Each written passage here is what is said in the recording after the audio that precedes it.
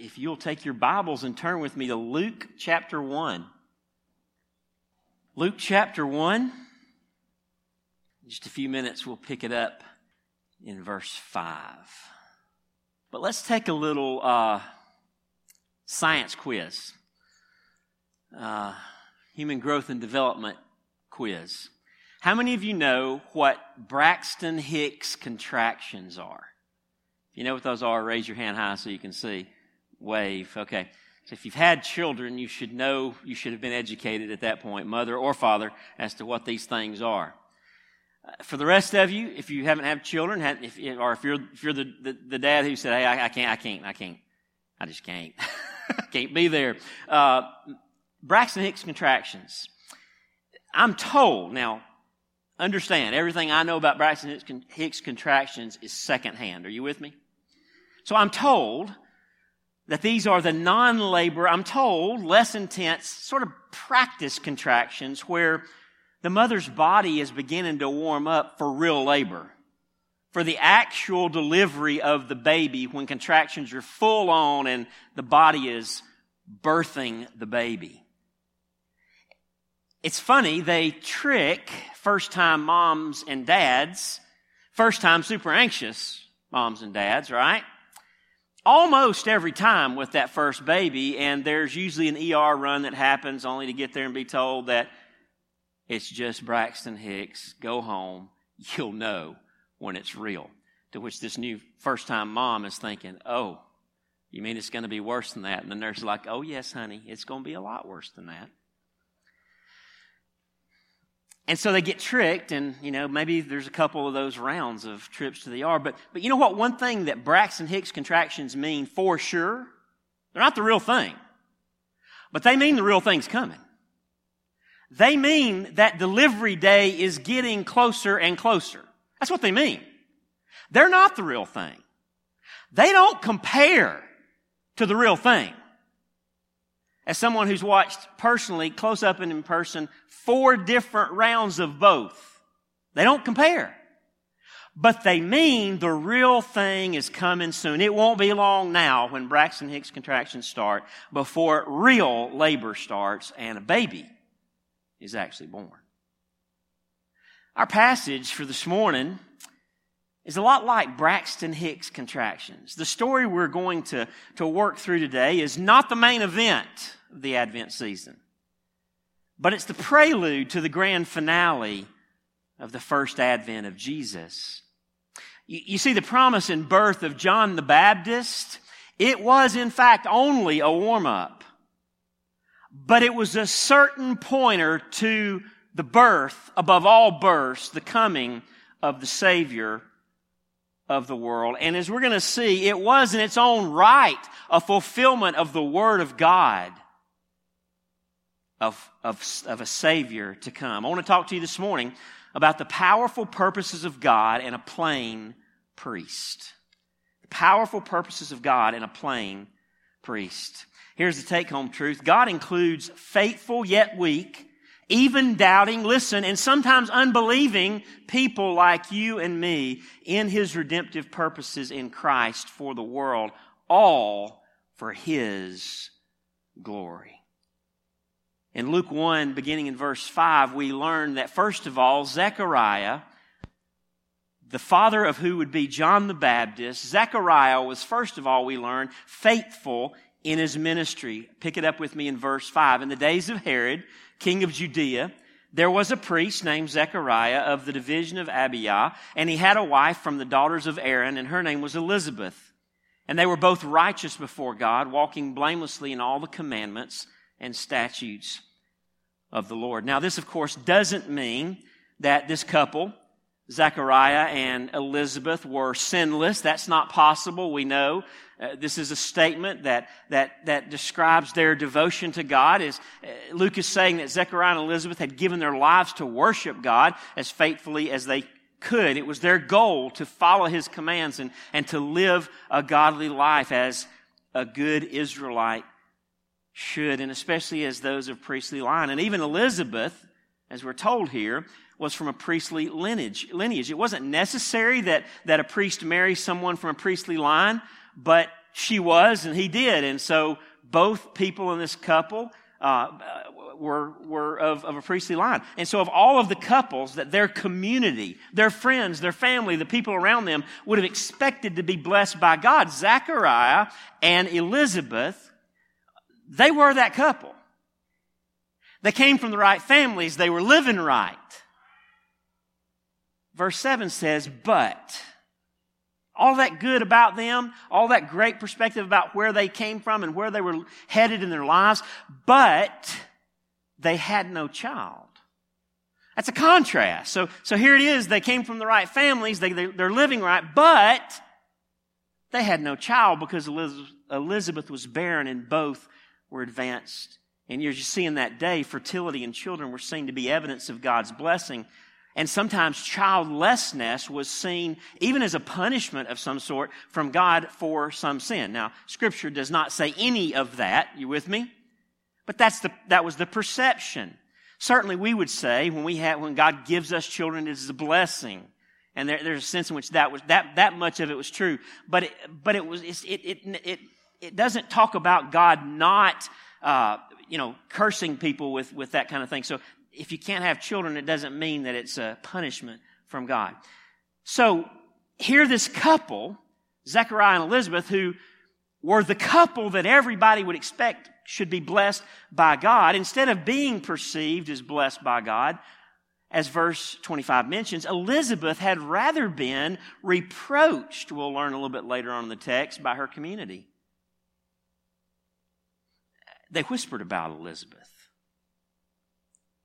They wondered about what it was she had done that God had cursed her by not letting her have children. And as the text says, her and Zechariah were at this point advanced in years. By now, there was no expectation on their part of her barrenness changing and them actually having a child. Verse 8, now while he was serving as priest before God, when his division was on duty, let me just kind of clarify what that's all about. So there were 24 divisions of priests, and each of those divisions served twice a year for a 1-week term. And so wherever the priests lived, they would go up to Jerusalem on one of their weeks, and they would spend the whole week serving in the temple. Except for the feast times that God had set up, when all the priests would be serving together, because the whole nation came together in Jerusalem, and it took everybody to get the job done. Verse 9, this is according to custom, the custom of the priesthood. He was chosen by lot to enter the temple of the Lord and burn incense. And the whole multitude of the people were praying outside at the hour of incense. And so Zechariah gets chosen to give the offering of incense, the burning of the incense. Leon Morris says, there are many priests and not enough sacred duties for them all. So lots were cast to see who would perform each function. The offering of incense was regarded as a great privilege, we learned from the other Jewish writings outside of Scripture. A priest could not offer incense more than once in his entire lifetime, and some priests never did receive the privilege. Thus, the time when Zechariah offered the incense was the most important day of his whole priestly life. Luke does not say whether he was offering this incense at the morning or the evening sacrifice, but in either case, he would have gone into the holy place, not the Holy of Holies, but the holy place, just outside the Holy of Holies, with other priests. But then they would retire, they would leave and go back to the court and to the courtyard, and then he would be left alone. And when the signal was given, he would offer the incense. The worshipers were all out in the courtyard waiting there in the outer court until the priest had discharged this duty of burning the incense. And so here we see old Zechariah being faithful in his ministry. It's a big day for Zechariah. He gets to burn incense, and there he is, dutifully and faithfully discharging his ministry. Where are you this morning? You know, God includes faithful, yet weak, even doubting, and sometimes unbelieving people like you and me in His redemptive purposes in Christ for the world. All for His glory. But so many times God comes and gives special assignments to people who are being faithful with the little they've been given. Jesus taught this principle, amen? And so in the Church of Christ, there's this principle. God comes and uses us in even greater ways when He finds us being faithful in His power, that same power that lives in us by the Holy Spirit, of discharging the everyday ministry He's given us so far. Zechariah was faithful to his ministry. But notice, even though he had spent his life as a priest, even though it's the day of all days in his, if you will, in his vocational life, in his ministry life as a priest, still Zechariah was, secondly this morning, flabbergasted by and unbelieving of God's message through an angel. It's kind of crazy. Of all the days and of all the times for him to hear from an angel and not believe what the angel said, this was a crazy moment. And yet that's exactly what happened. Verse 11 says, "And there appeared to him an angel of the Lord standing on the right side of the altar of incense." So here's a quick temple lesson, okay? So let's just, I know some of this you're not going to be able to see, but let me just, this you might find this interesting. So this big picture right here, this big square, this is a picture of Herod's temple, the temple that is in view right now. This is an American football field, if you can't read that. And this is Solomon's temple. So when Solomon's temple was destroyed and Herod rebuilt it, he did it in grand fashion, over twice the size of Solomon's temple. And so if you can see there in Solomon's temple, go back one just for a second, Doug. You can see there's the women's courtyard, this big open space. You would come in through this gate, or you could, women's gate. And then up there where, right in front of the big tall part, was the outer court that Scripture mentioned a minute ago. And then where, now the next slide, where Zechariah would have been. So this is that big part, the tallest part of the temple, the holy place and the Holy of Holies. Where Zechariah would have gone is through this portico and then another door into this area, which is the holy place. Then behind this huge veil was the Holy of Holies, where the Ark of the Covenant would have been. So this is where he's at. He's in the holy place, just outside the curtain from the Holy of Holies, and he's burning incense. Verse 11 says, "There appeared to him an angel of the Lord standing on the right side of the altar of incense. And Zechariah was troubled when he saw him, and fear fell upon him. But the angel said to him," you know, that's a good reaction so far, right? You're in the temple of God. The presence of God dwells behind the curtain. You've never seen an angel in the temple before, but all of a sudden there's an angel there, and you're wondering what is happening. This is not routine. And so fear fell upon him. But the angel's so gracious. "But the angel said to him, 'Do not be afraid, Zechariah, for your prayer has been heard.'" Now, we might think, because he goes on to say in the next verse that your wife Elizabeth, or in the same sentence, that your wife Elizabeth will bear a son, we might be tempted to think that this prayer was for a baby, and it could have been, but it doesn't seem to be the case. When we later see Zechariah's unbelief at the news that in fact he will have a son. Plus, on this biggest of days in his priestly ministry, it seems a little odd that he would have such a personal prayer. Rather, it seems more likely, Leon Morris says, that he prayed for the redemption of all Israel. It would have been a common prayer among priests, that God would come and redeem Israel. Now, could it have been both? Yeah. God, would you come and redeem Israel? And God, if there's any humanly possible way, if there's any divinely possible way, give us a son. Maybe. I think he just prayed for the redemption of Israel, personally. We don't know. And now, so let's just assume that's what he prayed for, that he prayed for God to send a redeemer to Israel. Well, now all of a sudden this angel appears and in effect says, "Hey, God heard your prayer and he's going to redeem Israel now." Like now, soon.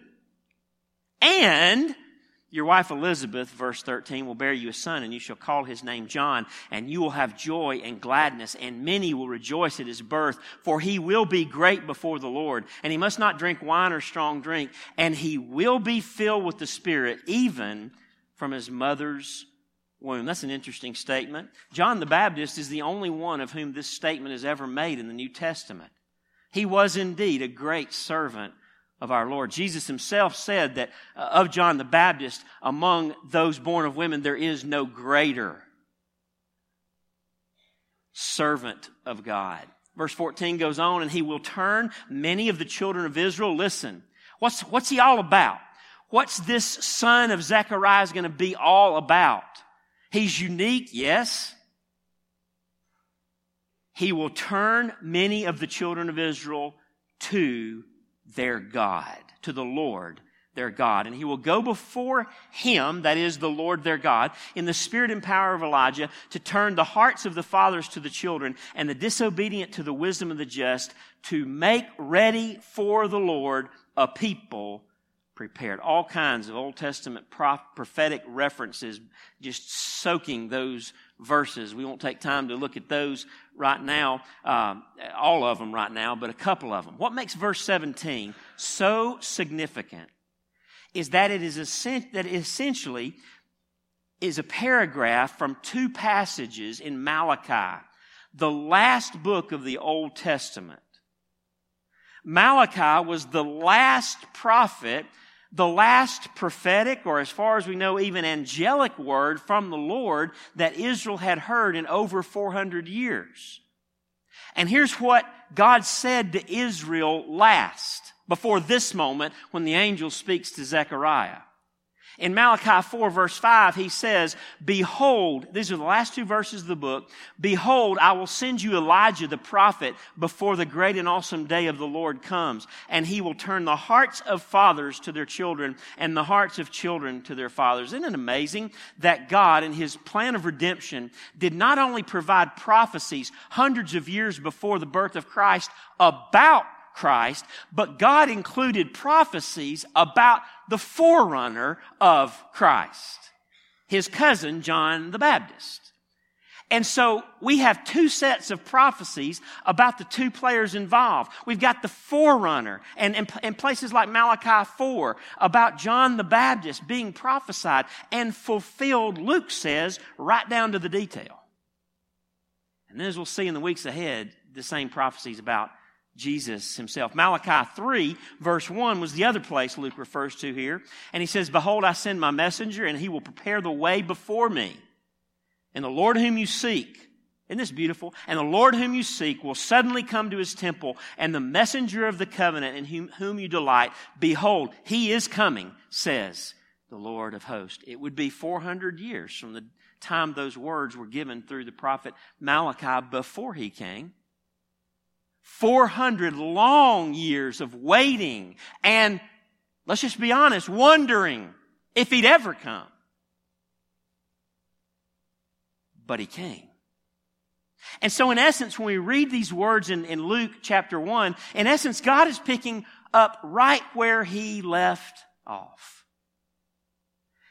He's quoting the last things he said to Israel as he says a new thing now to Israel through Zechariah.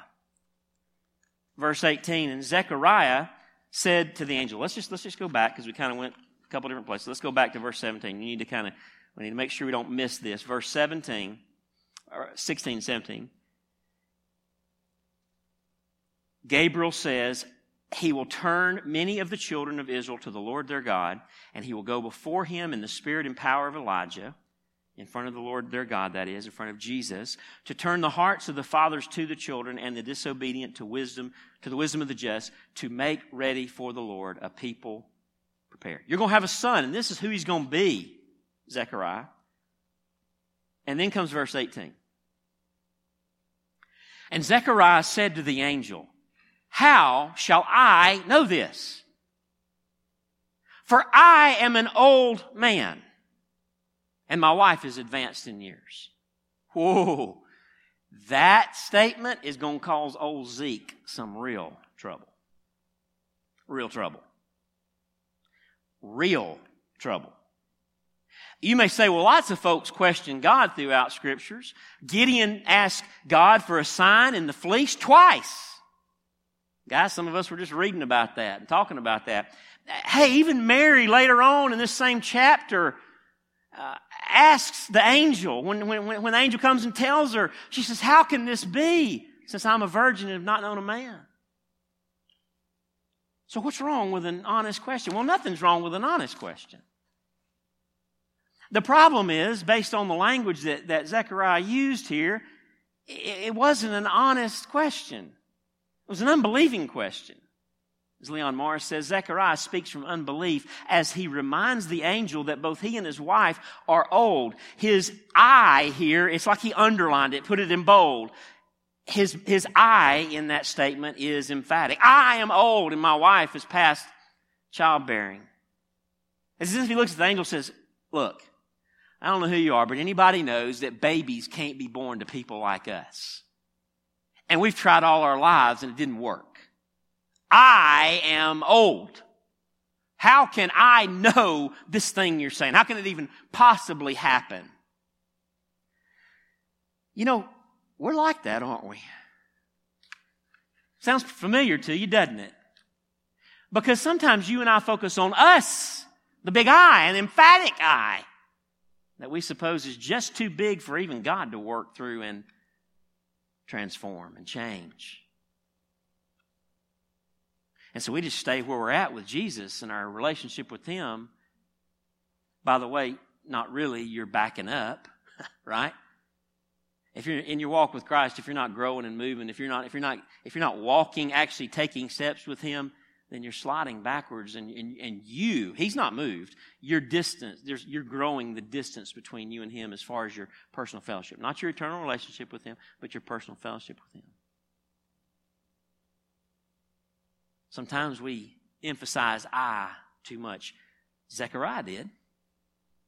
You see, it ain't about me. It ain't about you. It wasn't about Zechariah, nor was it even about John the Baptist. Who is it about? It's about Jesus, the Messiah, period.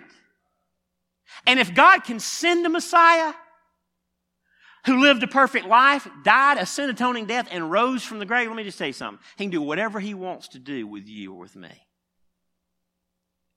You just think you're that bad or that weak. We just think we're that dumb and unusable and unable. No, God is able, and it's not about you. Well, the angel had his own emphatic I statement to make to Zechariah. Verse 19, and the angel answered him. It's as if he's saying, well, so you're old. I am Gabriel. Hello. I stand in the presence of God, and I was sent to speak to you and to bring you this good news. Zeke, what's important is not who you are. It's who I am and who I came from. It's the one I represent. I live in the presence of God, and He sent me to tell you some crazy good news. And you gonna look at me, boy, and say, how can it happen? You gonna tell me you're old as if I don't know? You gonna remind me of Elizabeth's barren womb as if I didn't know before I left the presence of holy God? I've watched y'all grow up. I've watched the whole thing. And behold. So what's going to happen? You will be silent and unable to speak until the day that these things take place, because you did not believe my words, which will be fulfilled in their time. You want a sign that God will do what He said? Zechariah? How can you know this? You can know this because that mouth of yours won't open again till the boy's born. In fact, you'll be deaf and mute. You say, whoa, never heard the deaf part. Well, it's okay. I was hoping you'd learn something today. What do you mean, Chad, that he was struck deaf too? Well, look at verse 62 of this chapter where it says when the baby had been born and everybody's trying to name him, they've already decided his name's going to be Zechariah like his father. His mama said, no, it ain't. It's going to be John. They said, John, nobody in the family's named that. We'll read it later. And so they go to John, and what does it say? They made signs to his father. Well, why didn't they just talk to him if he could hear? He couldn't hear. Verse 21, and the people were waiting for Zechariah. So all this is going on between Zeke and the angel in the holy place. He struck deaf and dumb, and he should have been out a long time ago. So the people were wondering what's going on. They're in the courtyard there. And they were wondering at his delay in the temple. Verse 22, and when he came out, he was unable to speak to them, and they realized that he'd seen a vision in the temple. And he kept making signs to them and remained mute. Zechariah was flabbergasted by and initially unbelieving of God's message. Not his finest moment. But we've all had those moments in our walk with the Lord, haven't we? First Sunday of Advent is a good time just to get honest with God so you can really enjoy the month. Right? We've all had moments or seasons of doubt. This is, yes, still in America in 2019. But we've even had periods or moments of unbelief. Where even though we believe Him to be our Father and our Savior, we just have trouble in a moment believing that He can do a certain thing He's promised to do. Or that He can help us in that particular situation that we just, it's got us weighed way heavy down. God includes faithful yet weak, even doubting and sometimes unbelieving people like you and me in His redemptive purposes in Christ for the world. All for His glory. God came to a faithful, simple, plain priest. A guy faithful in the ministry God had called him to do. Gave him a crazy good word. And of all the times for his faith to falter, he chose not to believe it. And yet, yeah, he got struck deaf and mute for a little while, 9 months to be exact. But, hey, think about it. God didn't take him out. God was gracious through the angel Gabriel. He didn't kill him. He didn't say, fine, I'll make another John the Baptist over here in another family. No, God was still gracious to let Zechariah be the father of the forerunner of the Messiah of Israel. You see, Zechariah was, thirdly, still favored by his master in spite of his initial unbelief. Verse 23, and when his time of service was ended, he went to his home. After these days, his wife Elizabeth conceived. Now, that's just a real simple, succinct summary of something amazingly wonderful. When his time of service was ended, so when his week was up, he spent the rest of the week there at the temple. He went to his home. After these days, his wife Elizabeth conceived. Let me tell you what happened. God made things that hadn't worked in a long time work. And He gave life to Elizabeth's dead womb, and she got pregnant as an old lady. And as verse 24 continues, and for 5 months she kept herself hidden, saying, thus the Lord has done for me in the days when He looked on me to take away my reproach among people. See, people were making fun of her. People thought she was cursed by God somehow. And what she understood is this is going to clear all that up. We're going to skip down from verse 25 to verse 57. Verse 26 to 56 is about Mary and the angels appearing to her. We'll look at that in a couple weeks. But in verse 57, the John story, the Zechariah story picks back up. Now the time came for Elizabeth to give birth, and she bore a son. And her neighbors and relatives heard that the Lord had shown great mercy to her, and they rejoiced with her. And on the 8th day, they came to circumcise the child, and they would have called him Zechariah after his father, but his mother answered, no, he shall be called John. And they said to her, none of your relatives is called by this name. And they didn't like her answer, so they went to Zechariah, and they made signs to his father, inquiring what he wanted him to be called. And he asked for a writing tablet and he wrote, his name is John. Actually, here in the Greek, it's an emphatically worded or phrased. He says, John is his name. In other words, just like my wife told you, John is his name. Why? Because the angel said, you shall name him John. The one who stands in the presence of God Almighty said, this is what his name will be. And they all wondered. And immediately, Zechariah's mouth was open. Listen. And his tongue loosed. And he spoke, blessing God. Zechariah learned during those long 9 months of silence what his mouth should be used for.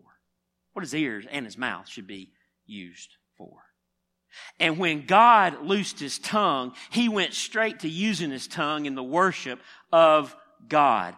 A great lesson for us all to learn here. Amen? You see, what he learned is that he should use his ears, that when God speaks, he believes. Boom. Period. And then when God speaks, he believes and he says yes. And thank you. And praise you.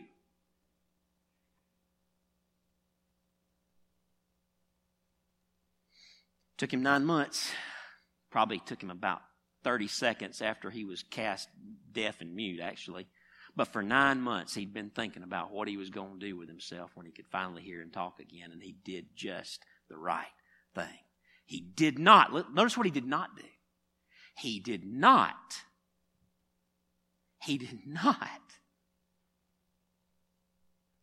start talking about the boy. Do you understand he's got a son? He blessed God. He praised God. Verse 65 says, and fear came on all their neighbors, and all these things were talked about through all the hill country of Judea, and all who heard them laid them up in their hearts, saying, what then will this child be? For the hand of the Lord was with him. More about John the Baptist after the Advent season as we continue on and study through the entirety of Luke's gospel together. But again, Zechariah, faithful in his ministry, but then flabbergasted and unbelieving about God's message. Nonetheless, Zechariah was still favored by his master in spite of that initial unbelief. You see, it's just true. God includes faithful yet weak, even doubting and sometimes unbelieving people like you and me in his redemptive purposes in Christ for the world, all for his glory. And again, all of this attention and detail and fulfillment of prophecy that we've been looking at this morning was surrounding, listen, it was surrounding the birth of the Braxton Hicks contraction. It was surrounding the birth of the forerunner of Messiah. Which is to speak not of the greatness of the forerunner, but to point to the greatest of who is the Yeshua HaMashiach, the Jesus, the Messiah. And when John came along, that's exactly what he did. Later on, we'll see in the Gospel of Luke and pulling from other Gospels, here's the stuff John would end up saying about Jesus. After me comes a man who ranks before me because he was before me. Now, if you're paying attention, you know, and if you know this story, you realize that's not true, humanly speaking, physically speaking. Who was born first, John or Jesus? John. How can he say Jesus was before him? Because he's God. And he was forever before him, eternal before him. He says in another place, this is he who baptizes with the Holy Spirit. He said, I just baptize with water. The one coming after me, he baptizes with the Holy Spirit. John would say of Jesus one day when he saw him coming, behold, the Lamb of God who takes away the sins of the world. In another place he says, I am not the Christ. Be clear. But I have been sent before him. He must increase, but I must decrease.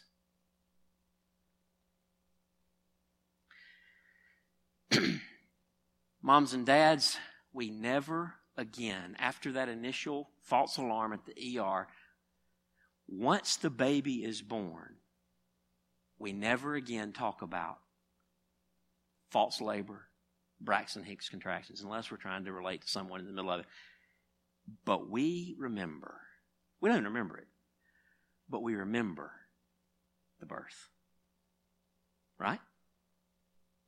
We remember the labor, moms, even dads. It's horrifying to watch. And then we remember the birth.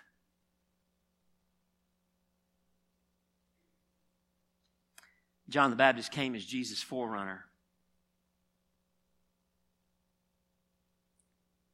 through faithful yet weak, doubting, and sometimes unbelieving parents. Zechariah and Elizabeth, they were folks just like me and you, which is exactly the type that God likes to use so that it is clear that what is done, He does in and through us. And when all is said and done, He alone gets the glory. 1 Corinthians 1, as we land the plane this morning. Verse 26. We read this just a few weeks ago in our study of Romans. Paul says, "For consider your calling, brothers," talking to the church at Corinth. "Not many of you were wise according to worldly standards. Not many were powerful. Not many were of noble birth. But God chose what is foolish in the world to shame the wise. God chose what is weak in the world to shame the strong. God chose what is low and despised in the world, even things that are not, to bring to nothing things that are, so that no human being might boast in the presence of God. And because of Him, you are in Christ Jesus, who became to us wisdom from God, righteousness and sanctification and redemption, so that," where does it all end? "As it is written, let the one who boasts, boast in the Lord." Who gets the glory at the end of our salvation, every day of our salvation, and for eternity for our salvation? The Lord. The Lord. That's why He includes faithful yet weak, even doubting, and sometimes unbelieving people like me and you in His redemptive purposes in Christ for the world. It's done all for His glory. Something huge was coming. And the friends and family of Zechariah and Elizabeth and little John knew it. After 400 long years of silence from God, God's presence and power is now again on the move among His people. But this wonderful happening was just the preparatory rumblings of the world-changing first advent, the birth of Jesus yet to come. Next week we'll hear Zechariah sing. In verse 67, he starts singing. And in so doing gives us an Old Testament prophecy lesson like none other. Next week we'll listen to him sing and we'll learn exactly who the Messiah would be. Let's pray together.